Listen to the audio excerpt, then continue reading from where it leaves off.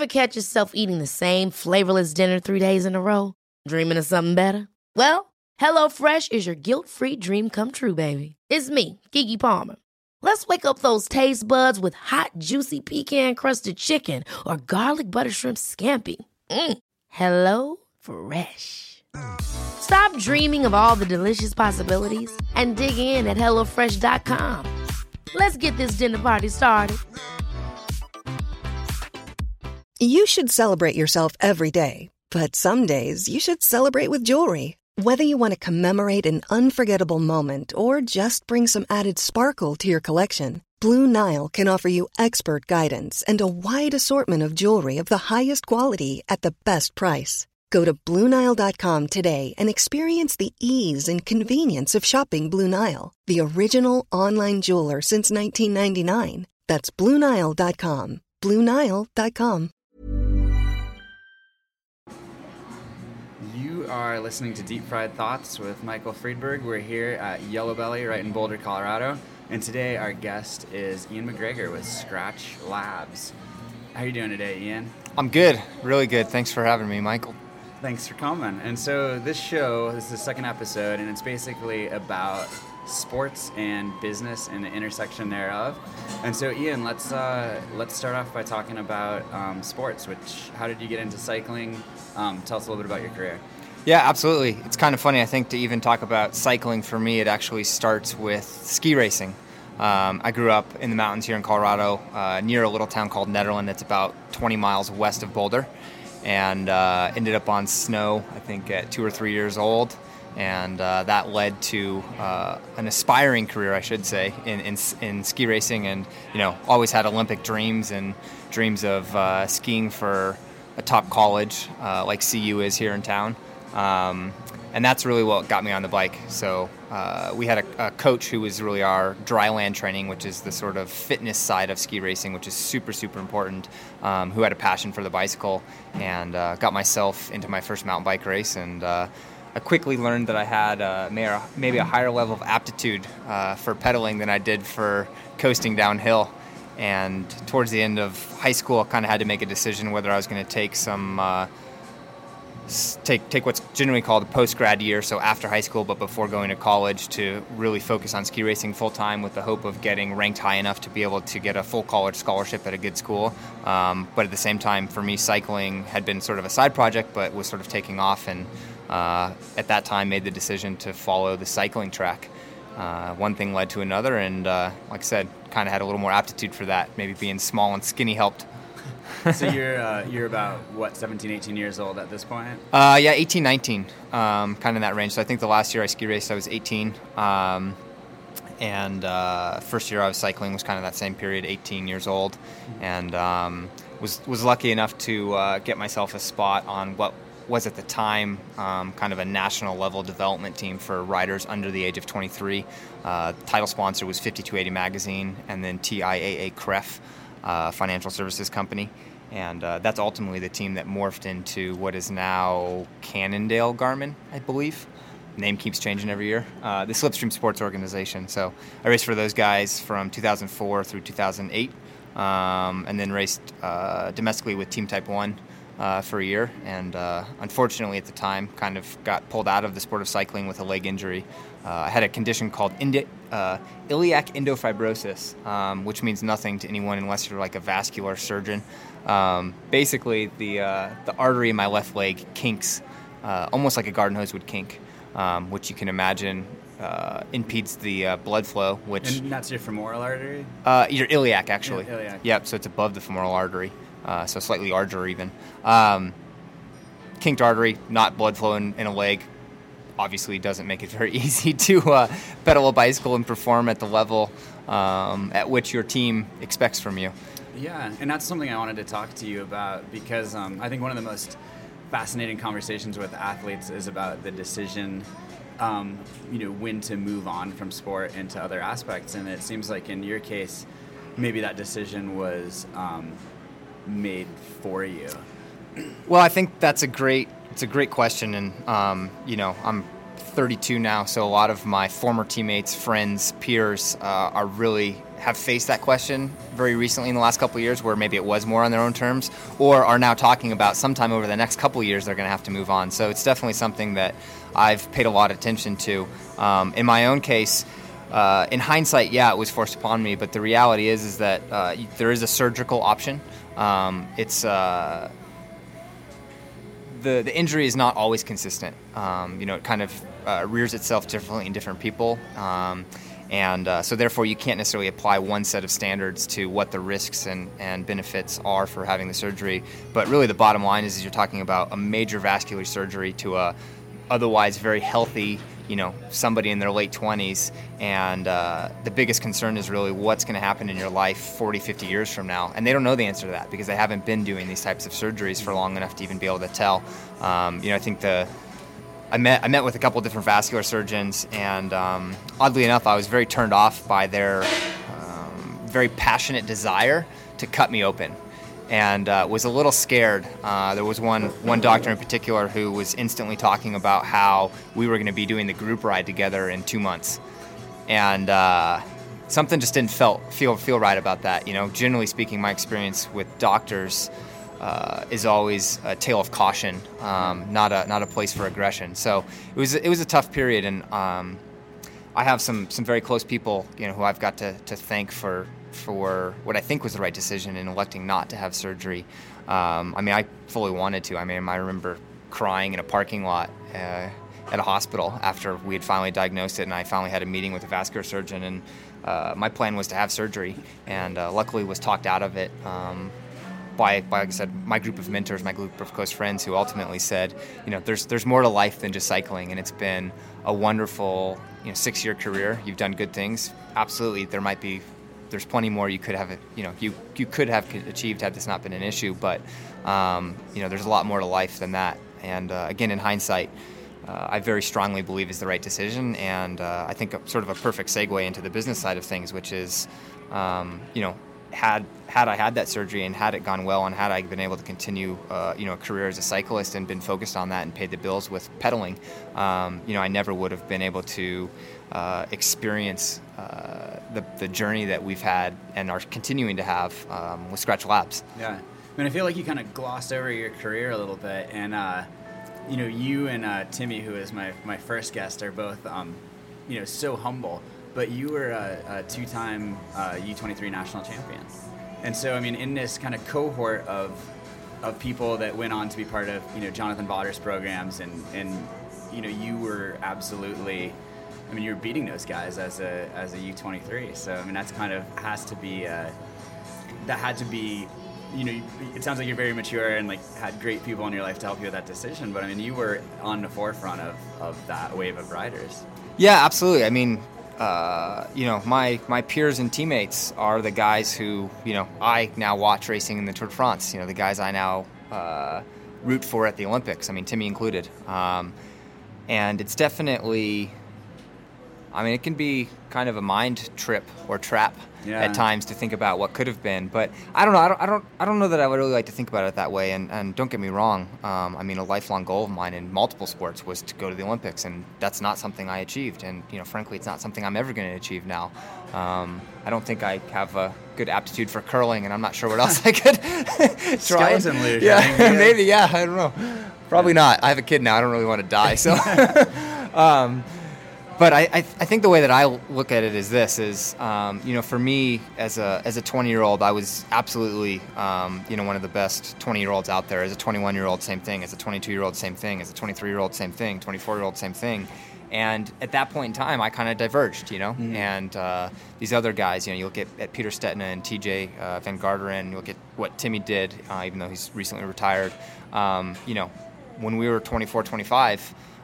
Without a doubt, I was in the same place as those guys, and in some cases better, and in some cases worse. That's bike racing, depends on the result. But the way I like to look at it is really that glass half full approach, which is that I was able to race for a legitimate professional cycling team, to pay the mortgage, pedaling a bicycle, to help put my now wife, through college from pedaling a bicycle, was able to save some money. But more importantly, was able to, to live in Europe for a few years, to experience dozens of countries, to experience cultures, people, a lifestyle. That is really what is so special about that opportunity. And the only difference is that I did it for 4, 5, 6 years, as where, Timmy did it for 10 or 11. And maybe this isn't entirely accurate, but maybe it's just how I help myself get up in the morning. But, I'd like to think that in those 5 years I did or was able to experience 90% of what some of those other guys were able to experience in 10 or 15 years. And yet in the last 5, I've been able to experience things that are that hopefully have created a perpendicular skill set. Yeah. And so just kind of wrap that up. Where are you at with your leg? You're a big skier. You're able to pursue athletics, kind of full circle back on skis where you started. Yeah, it's interesting. So the injury that I have, and that anyone who has the similar condition of iliac endofibrosis, it's a strange problem because it only rears itself if you're sort of geometrically in the wrong position. So it's that acute hip angle that you can picture on a road bike that accentuates the problem. So, for example, if I get on a treadmill and I run, I can reach a full VO2 max potential running. I'm not a good runner, so it's pretty ugly. No one wants to see that. But on a bicycle, not even close. I mean, even today, just 500 meters down the road on a road bike, I can feel that impeded blood flow in my left leg. Wow. Now, on a mountain bike, it's still there, but it's a little better. So again, it's ultimately about that hip angle that's created an issue. So it's interesting for me. I was actually speaking when I was trying to decide whether I was going to have the surgery or not. I was speaking with Derek Bouchard-Hall, who is now the CEO of USA Cycling, and he actually elected to have the surgery. And Derek he's as smart as people come. I think he was Princeton, but he's got a master's degree in engineering, top of his class. Just all around amazingly talented, but also amazingly intellectual guy. And he was telling me that post-surgery, it worked for about a year and has come back. He has problems sitting at a desk because of that hip angle. And it's that type of sort of potential complication that I didn't want to deal with. So to answer your question, sorry, I don't have a medical condition. I have a condition that prevents me from being a world-class rower, from being a world-class cyclist, from being super flexible and wanting to hold that yoga pose for a long time. It's really about those sort of physical movement that creates an issue. So it doesn't impede, a normal level of recreation. Okay. I probably ride a bicycle half a dozen times a year. I think probably 10 to 12 hours at most. And that's sort of a combination of one, like I said, I can feel it instantly, so it sort of brings up some hard feelings, which is tough mentally, and that's the truth. It's just hard. It bums me out. And the other side of it is that, I have a much greater passion for so many other things in life that the bike just isn't at the top of the list. I spend my free time elsewhere. Well, let's switch gears, and so you're retired at this point, and tell me the story about how Skratch Labs came about. Yeah, so Skratch Labs was a really interesting genesis story in that it kind of happened by accident, as so many, great companies do. And, we hope that points us in the right direction. But ultimately it started with Alan Lim really, I think, getting tired of all of the riders on what then was the Garmin Slipstream pro cycling team back in, 07, 08 timeframe. And, myself being one of those riders who complained, we just complained about our sports nutrition products, that we didn't feel good, we didn't like eating them, they kind of hurt our stomachs. And we're not talking I was actually puking, but just uncomfortable, bloated, just not ideal. And the long short of it was Alan just started experimenting to see if he could make his own, because it didn't really, from a scientific standpoint, it didn't make sense why we were having these problems. And the one analogy that I would maybe use is a canary in a coal mine, and that you get these high-level elite endurance athletes, and you're consuming such a high volume of these types of products that you sort of become susceptible to maybe the minor problems that, in hindsight, we now, our experience says that it can probably be attributed to a lot of the excess chemicals that are added. It's not the salt, it's not the sugar, it's all the excess stuff that makes it shelf-stable, that adds bright colors, that gives you a marketing story, et cetera, et cetera. So Al ultimately solved this problem of gut rot and created a product that people liked better. And it wasn't anything that he ever sold, but when I had initially stepped away from pro cycling in early 2010, I started working with Alan. My educational background is in engineering, so he and I kind of teamed up to take an engineering science standpoint and a physiology science standpoint, which is what Alan's background is, and put them together to see if we could solve problems. And most of these problems were technical in nature, right? Think wind tunnels, fun, fancy, sciencey stuff. But what kept happening is our friends and my former teammates were asking for this drink mix. So we just kept making it. And kid you not, at one point in time, we were started making it at McGuckin's Hardware in 5-gallon paint buckets, and we were putting it in their paint shaker. And that's no exaggeration. That's exactly what we were doing. And then we would scoop it out, put it in Ziploc bags, and sell it to our friends. And it was a secret drink mix. It's kind of what it was known as, a secret drink mix. So one thing led to another, and it was really kind of the consumer demand, which was demand from our friends, who quickly, who their friends knew about it, and blah blah blah blah. That just sort of started a company. We definitely never sat around in a conference room with a whiteboard and identified a market segment that had a potential and, analyzed margin percentages, or, I didn't even know what any of that stuff was. That's only terminology I've learned since, right? Yeah. So yeah, it was kind of an accident, but it's been a fun journey. And I think after the secret drink mix thing really started to gain traction, we really looked at what was happening, and the irony of it was that at that exact point in time, both Alan and I found ourselves. Here's a cool fact: a crocodile can't stick out its tongue. Another cool fact: you can get short-term health insurance for a month or just under a year in some states. United Healthcare short-term insurance plans are designed for people who are between jobs, coming off their parents' plan, or turning a side hustle into a full-time gig. Underwritten by Golden Rule Insurance Company, they offer flexible, budget-friendly coverage with access to a nationwide network of doctors and hospitals. Get more cool facts about United Healthcare short-term plans at uh1.com. Ever catch yourself eating the same flavorless dinner 3 days in a row?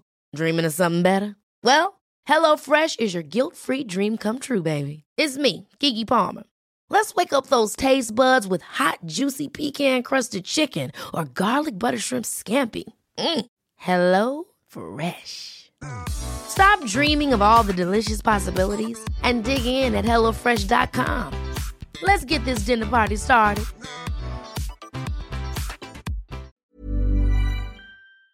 Starting our lives over from scratch, both having moved on from our respective place and positions in pro cycling, and with that, we really wanted a name. Secret Drink Mix was funny, but it was kind of stupid, and so that's where a lot of where Scratch Labs came from, was really this idea that no matter where you're at in life, it's never too late to start from scratch. That food and drink are better from scratch. But the labs part is important too, because the product and a lot of our product's roots, they start with science and are then vetted and filtered and perfected in the field. It's ultimately that combination of both that creates something that's better.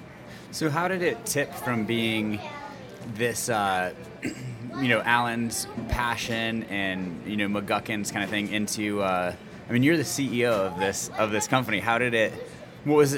At what point did it become, hey, time to make this our job, time to...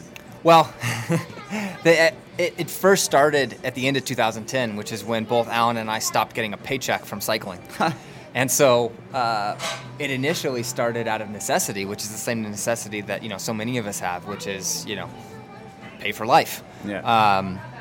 But it's interesting because it was never about that for us. that was just sort of a side benefit. I remember we never paid ourselves, but we had the conversation of what bills do you have to pay this month?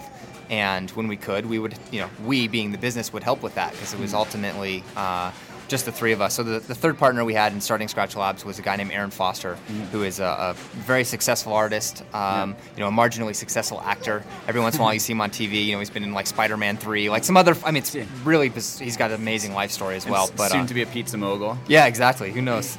But it was really just this idea. We didn't start out with a business plan. We didn't start out with a budget. We didn't do any of that. All we did was, and this is simplified, but we made £1. We sold it to someone who wanted it, not because we convinced them through marketing that they needed it, but that they heard or tried or had used it before and wanted it again.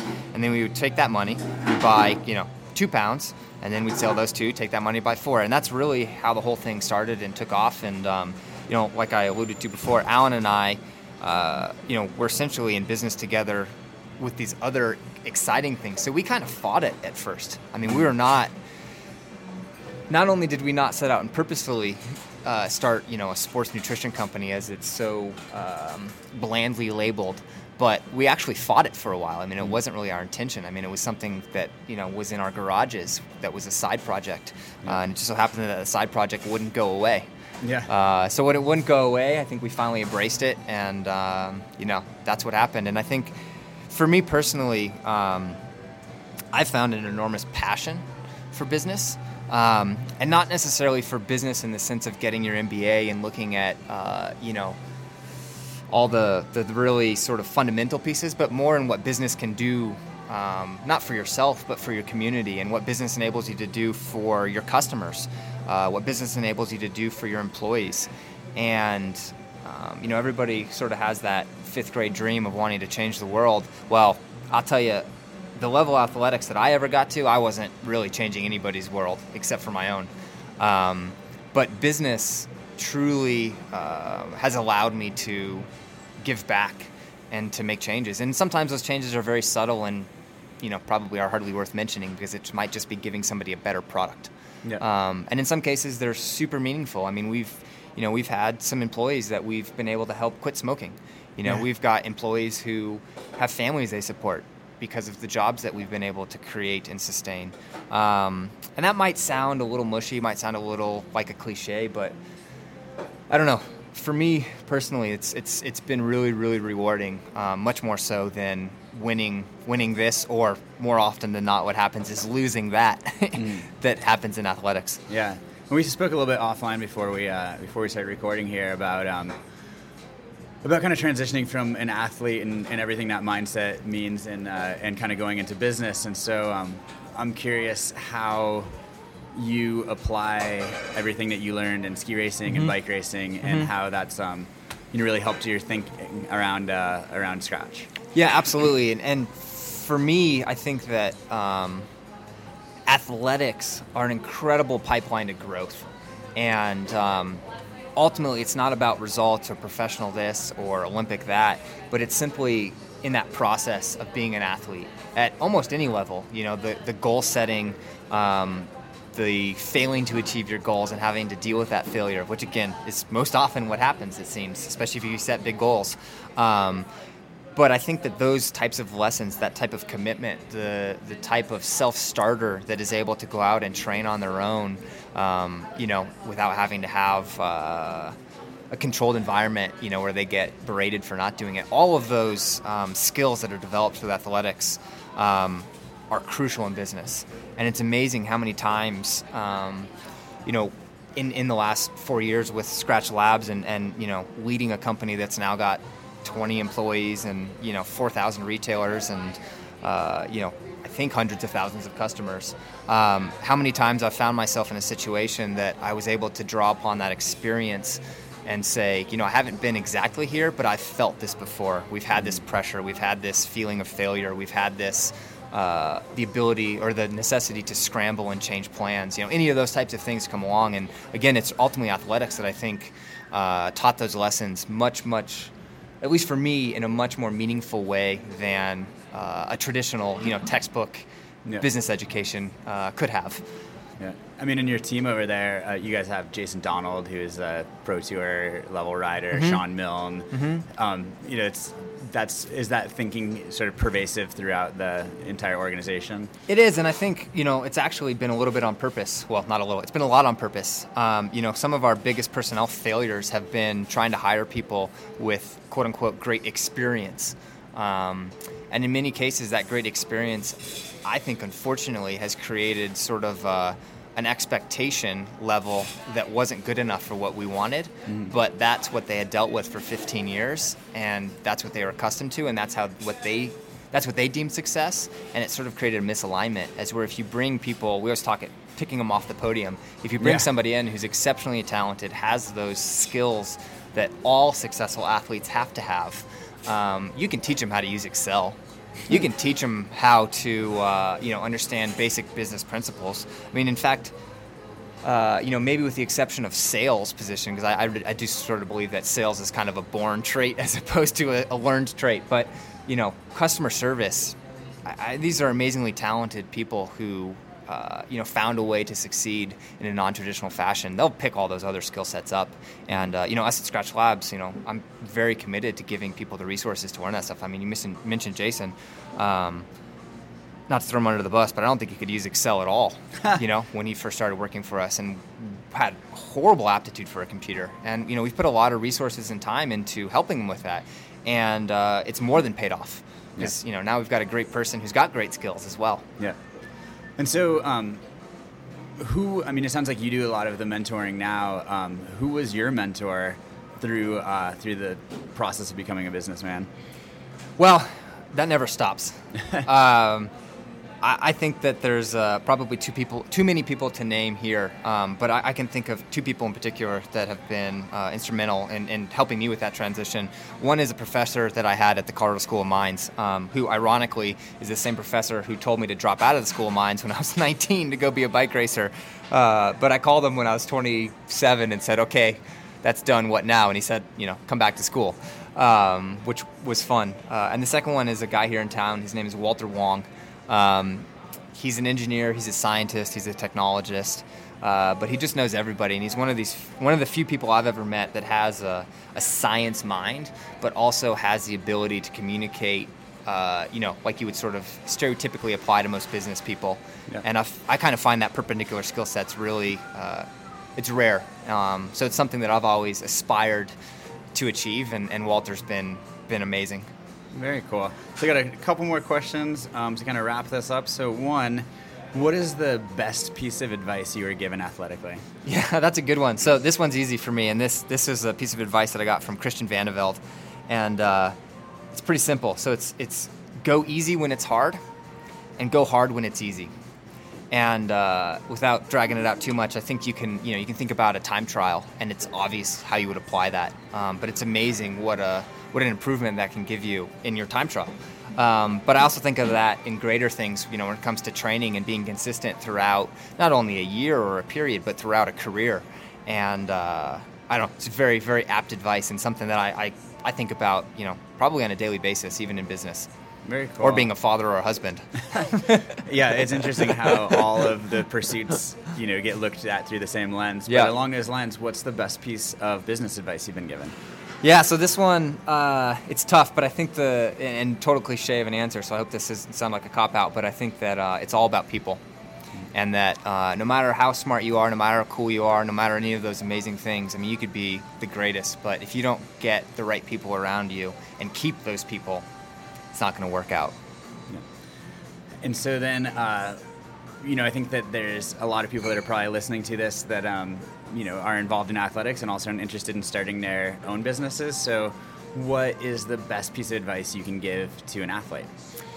Yeah, so for me, the biggest lesson that I learned, and I failed at this as a ski racer, and I think was able to have maybe some better success as a cyclist because I had learned it as a 15-year-old kid, is for me, the way I describe it is to create intrinsic goals that support your extrinsic goals, which, most people think of as the outcome goals. And what I mean by that, and another great example is, if your goal is to win such and such race, the reality is that there's a whole bunch of little things you have to do to make that possible. And if you do all those little things and do everything, to the best of your ability and with full commitment, and then you show up on race day and somebody else just beats you, you can't go home thinking you're a failure. And if you do, you're getting it for the wrong reasons. And so even when you do win, it's just not going to work out well. So anyways, it's worked for me. It's worked in business. But a hard lesson I learned as a young national level ski racer. And what is the best piece of business advice you'd have for our listeners? So this one for me is of the utmost importance, and this is a lesson that we had to learn at Scratch Labs. I had to learn way too many times, and it's a simple idea of trusting yourself.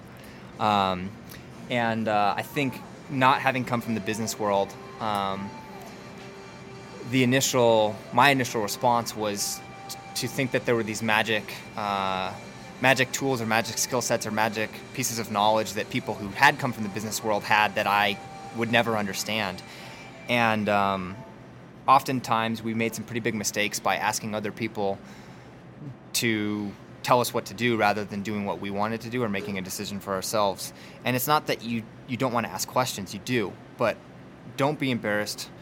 Don't feel like you should know something. And I mean, a great example would be EBITDA, right? There's this acronym, and it's so funny because when Al and I were first sitting in these business meetings, like, people would throw these acronyms out there, and we didn't know what any of them meant. And at first, we would leave, we'd write them down, and then we'd try and Google them all to figure them out.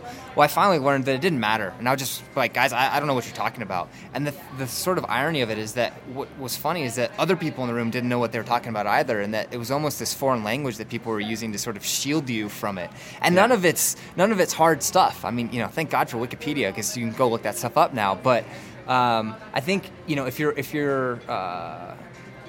willing to ask the questions, willing to admit that you don't know all the answers, but willing to take the time to explore something and learn something, that you need to trust your own opinions, trust your own instincts, and trust the conclusion that you come to.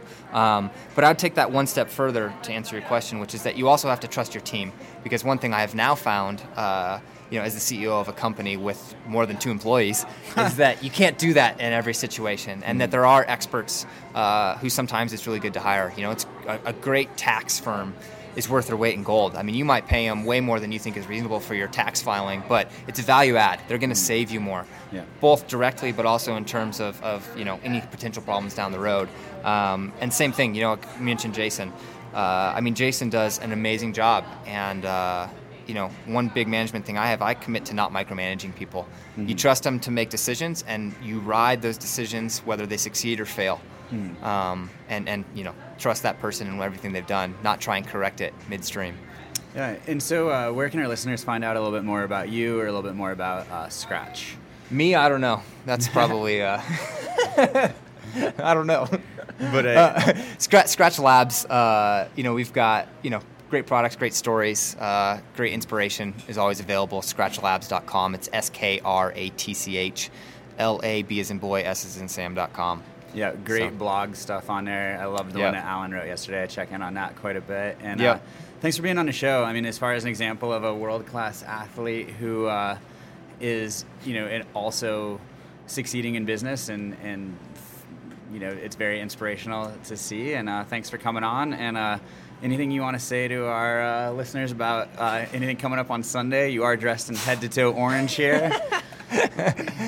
I'm nervous and excited, but go Broncos. Go Broncos. And Yellow Belly is offering a Super Bowl special, so we'll leave you guys with that. And thanks for listening. Even when we're on a budget, we still deserve nice things. Quince is a place to scoop up stunning high-end goods for 50 to 80% less than similar brands. They have buttery soft cashmere sweaters starting at $50, luxurious Italian leather bags, and so much more. Plus, Quince only works with factories that use safe, ethical, and responsible manufacturing. Get the high-end goods you'll love without the high price tag with Quince. Go to quince.com/style for free shipping and 365-day returns. Hey, it's Paige DeSorbo from Giggly Squad. High quality fashion without the price tag. Say hello to Quince. I'm snagging high-end essentials like cozy cashmere sweaters, sleek leather jackets, fine jewelry, and so much more. With Quince being 50 to 80% less than similar brands. And they partner with factories that prioritize safe, ethical, and responsible manufacturing. I love that. Luxury quality within reach. Go to quince.com/style to get free shipping and 365-day returns on your next order. Quince.com/style.